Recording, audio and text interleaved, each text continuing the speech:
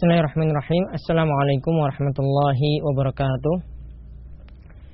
Alhamdulillah wassalatu wassalamu ala asyrafil anbiya wal mursalin nabiyina Muhammadin wa ala alihi wa sahbihi ajma'in. Kaum muslimin yang semoga selalu dirahmati oleh Allah Subhanahu wa taala. Alhamdulillah kita bersyukur kepada Allah Subhanahu wa taala. Pada kesempatan kali ini kita akan melanjutkan serial yang kelima dari pembahasan matan Abi Syuja. Setelah sebelumnya kita membahas tentang masalah air, kita juga telah membahas tentang masalah wadah ataupun bejana, dan terakhir kemarin kita bahas tentang masalah siwak. Dan kali ini kita akan membahas bagian yang dibahas oleh Abu Syuja, Al-Qadi Abu Syuja, yaitu tentang masalah wudhu. Dimulai beliau akan membahas tentang rukun-rukun wudhu atau fardu wudhu. Abu Syuja rahimahullah itu mengatakan bahwasanya fardu wudhu itu ada 6.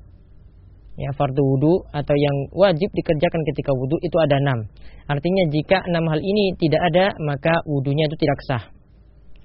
Beliau awali yang pertama adalah an-niyatu inda ghuslil wajhi, yaitu berniat ketika membasuh wajah. Jadi yang diawali pertama kali di sini adalah berniat.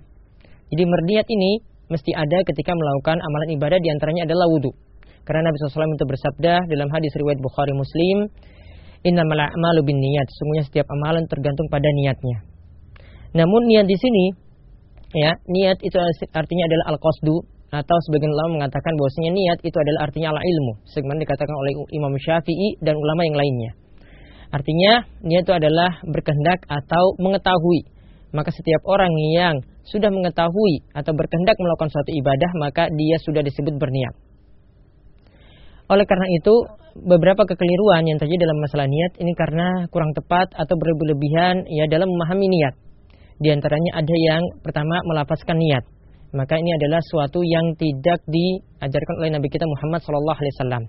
Karena tidak ada satupun riwayat dari Nabi SAW itu sendiri, baik dari riwayat yang sahih maupun dari riwayat yang dhaif, yang menerangkan tentang masalah melafazkan niat. Nabi SAW tidak pernah berniat ketika wudunya, nawaitu raf'al hadasi dan seterusnya.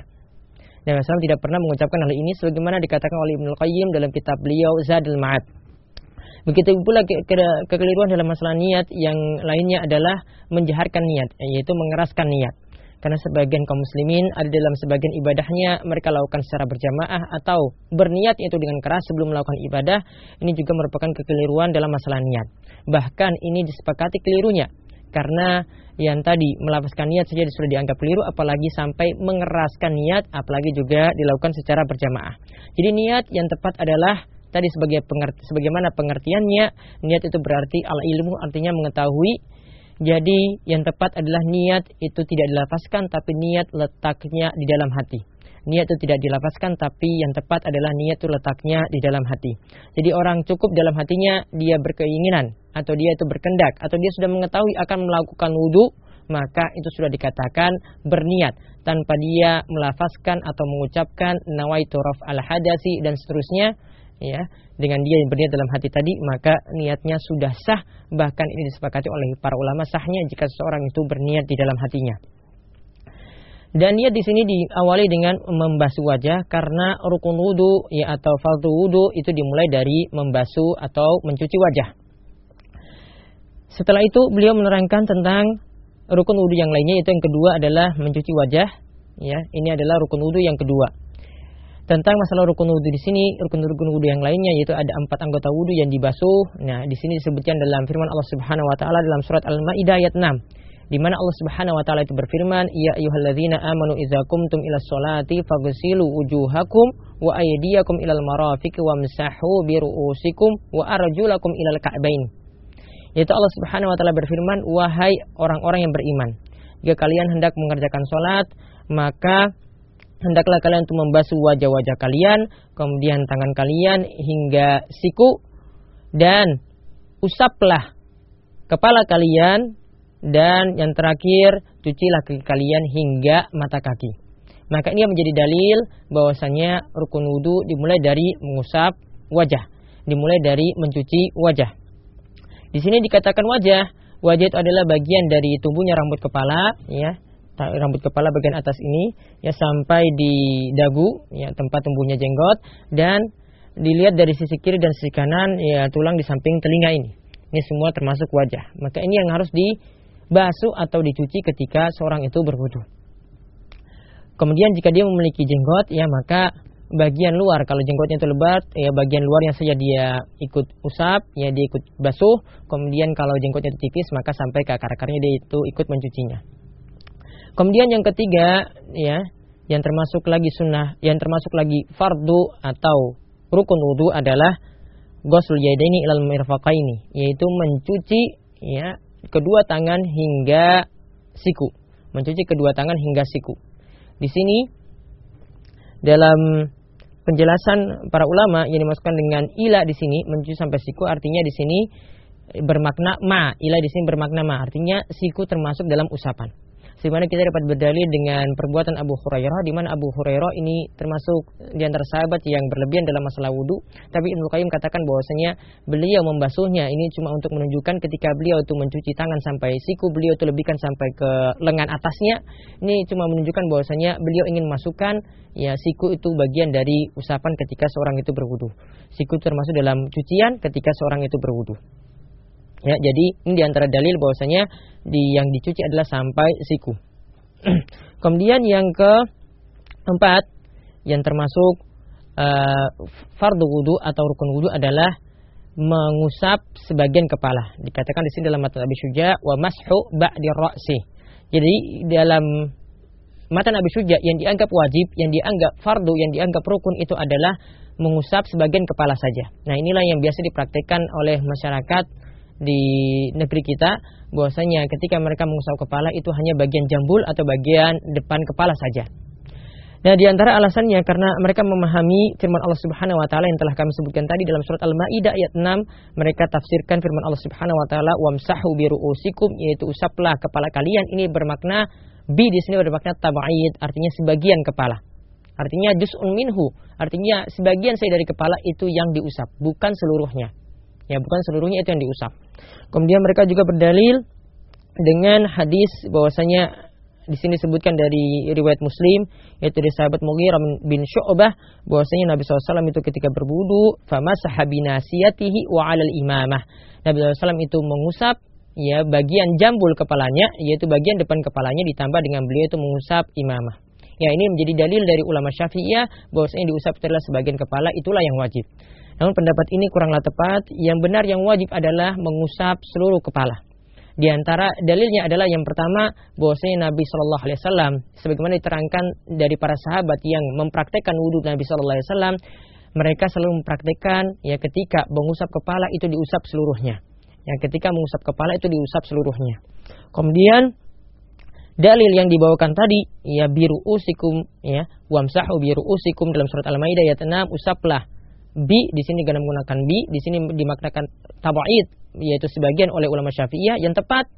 Ya, sebagaimana dikatakan oleh Ibnu Burhan bahwasanya jika ada sebagian orang yang menganggap bahwasanya makna bi dalam ayat tersebut maknanya itu adalah sebagian, maka ini, ya, tidaklah tepat. Ini makna bahasa yang tidaklah tepat. Yang tepat secara bahasa makna bi dalam firman Allah Subhanahu wa taala tadi, ya, secara bahasa itu bermakna jami', ya, bermakna ta'mim, bermakna ilsaq. Artinya bermakna seluruhnya. Artinya yang diusap adalah seluruh kepala. Sedangkan berdalil dengan hadis Mughirah bin Syu'bah tadi, bahwasanya Nabi SAW itu ketika mengusap kepala, beliau mengusap jambul atau bagian depan kepala, ditambah dengan mengusap imamah, maka ini jadi dalil bahwasanya Nabi SAW tidak mencukupkan juga pada bagian jambulnya saja. Ya, karena di sini dalam hadis ini dikatakan Nabi SAW itu mengusap kepalanya juga, mengusap imamah yang ada di kepalanya. Artinya Nabi SAW tidak mengucapkan pada bagian jambulnya saja. Sehingga berdalil dengan hadis ini tidaklah tepat. Buktinya Nabi SAW itu dalam mengusap kepala di sini, ya, ketika mengusap jambul ditambah dengan mengusap imamah. Intinya Nabi SAW sebagaimana dikatakan oleh Ibnu Qayyim dalam kitab beliau Zadul Ma'ad, ketika mengusap kepala bisa dengan 3 cara. Yang pertama adalah mengusap seluruh kepala, kemudian yang kedua adalah mengusap bagian jambul kepala, bagian depan kepala ditambah dengan mengusap imamah, atau yang ketiga dengan mengusap imamah saja. Jadi di sini tidak dicukupkan dengan mengusap bagian jambul atau bagian kepala saja, bagian depan kepala saja. Nah, ini yang lebih tepat tentang masalah mengusap kepala. Jadi yang wajibnya intinya yang diusap ketika mengusap kepala adalah seseorang itu mengusap kepala seluruhnya, dia bisa mulai menarik menarik air ketika mengusap kepala dari bagian depan ditarik ke belakang, kemudian bisa ditarik lagi ke bagian depannya lagi, ya. Atau dia mulai dari belakang kemudian ke depan. Ini yang dia lakukan ketika mengusap kepala.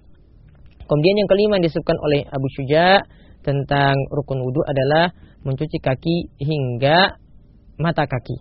Yang mata kaki di sini juga dikatakan oleh para ulama bahwasanya yang dimasukkan dengan ila di sini adalah ma'a, bermakna ma'a. Artinya ketika mengusap kaki itu sampai ke mata kaki. Mengusap kaki sampai mata kaki termasuk dalam usapan. Jadi ketika seorang itu misalnya bagian mata kakinya itu ada sebagian kecil yang tidak terusap, maka ini berarti usapannya tidaklah benar. Yang benar adalah dia tetap mengikut sertakan mata kaki dalam usapan. Nah, inilah yang disebutkan. Ini ada 4, intinya ada 4 bagian anggota wudu yang wajib diusap. Yang pertama tadi wajah, kemudian yang kedua itu adalah tangan hingga siku, kemudian yang ketiga adalah kepala, dan kepala di sini kami tambahkan termasuk telinga. Karena Nabi SAW itu katakan al-uzunani minar ra'si, telinga yaitu kedua telinga itu bagian dari kepala. Artinya kalau kepala tadi kita katakan seluruhnya itu diusap, maka demikian juga dengan telinga. Kemudian yang keempat di sini adalah mencuci kaki hingga mata kaki. Kemudian Abu Syuja menutup yang keenam yang termasuk fardu atau rukun wudu adalah tertib alama zakarnahu, yaitu mengerjakannya secara berurutan sebagaimana yang telah disebutkan tadi.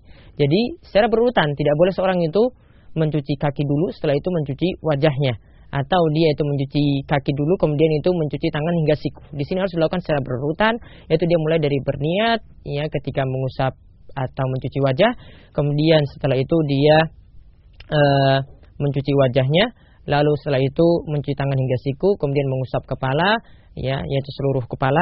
Kemudian yang keempat adalah dia mencuci kaki hingga mata kaki. Nah, ini yang mesti dia lakukan ketika berwudu, dilakukan secara tertib, dan di sini hukumnya termasuk rukun wudu, artinya termasuk ya fardu yang mesti dilakukan ketika berwudu. Nah, inilah 6 ya, 6 rukun wudu yang disebutkan oleh Abu Syuja. Masih ada pembahasan selanjutnya nanti akan kita bahas, yaitu tentang masalah sunnah wudu. Jadi yang dikenal dalam masalah wudu di sini nanti ada fardu wudu, kemudian ada sunnah wudu yang insya Allah nanti akan kita bahas pada pertemuan selanjutnya biiznillah taala. Demikian, wassalamualaikum warahmatullahi wabarakatuh.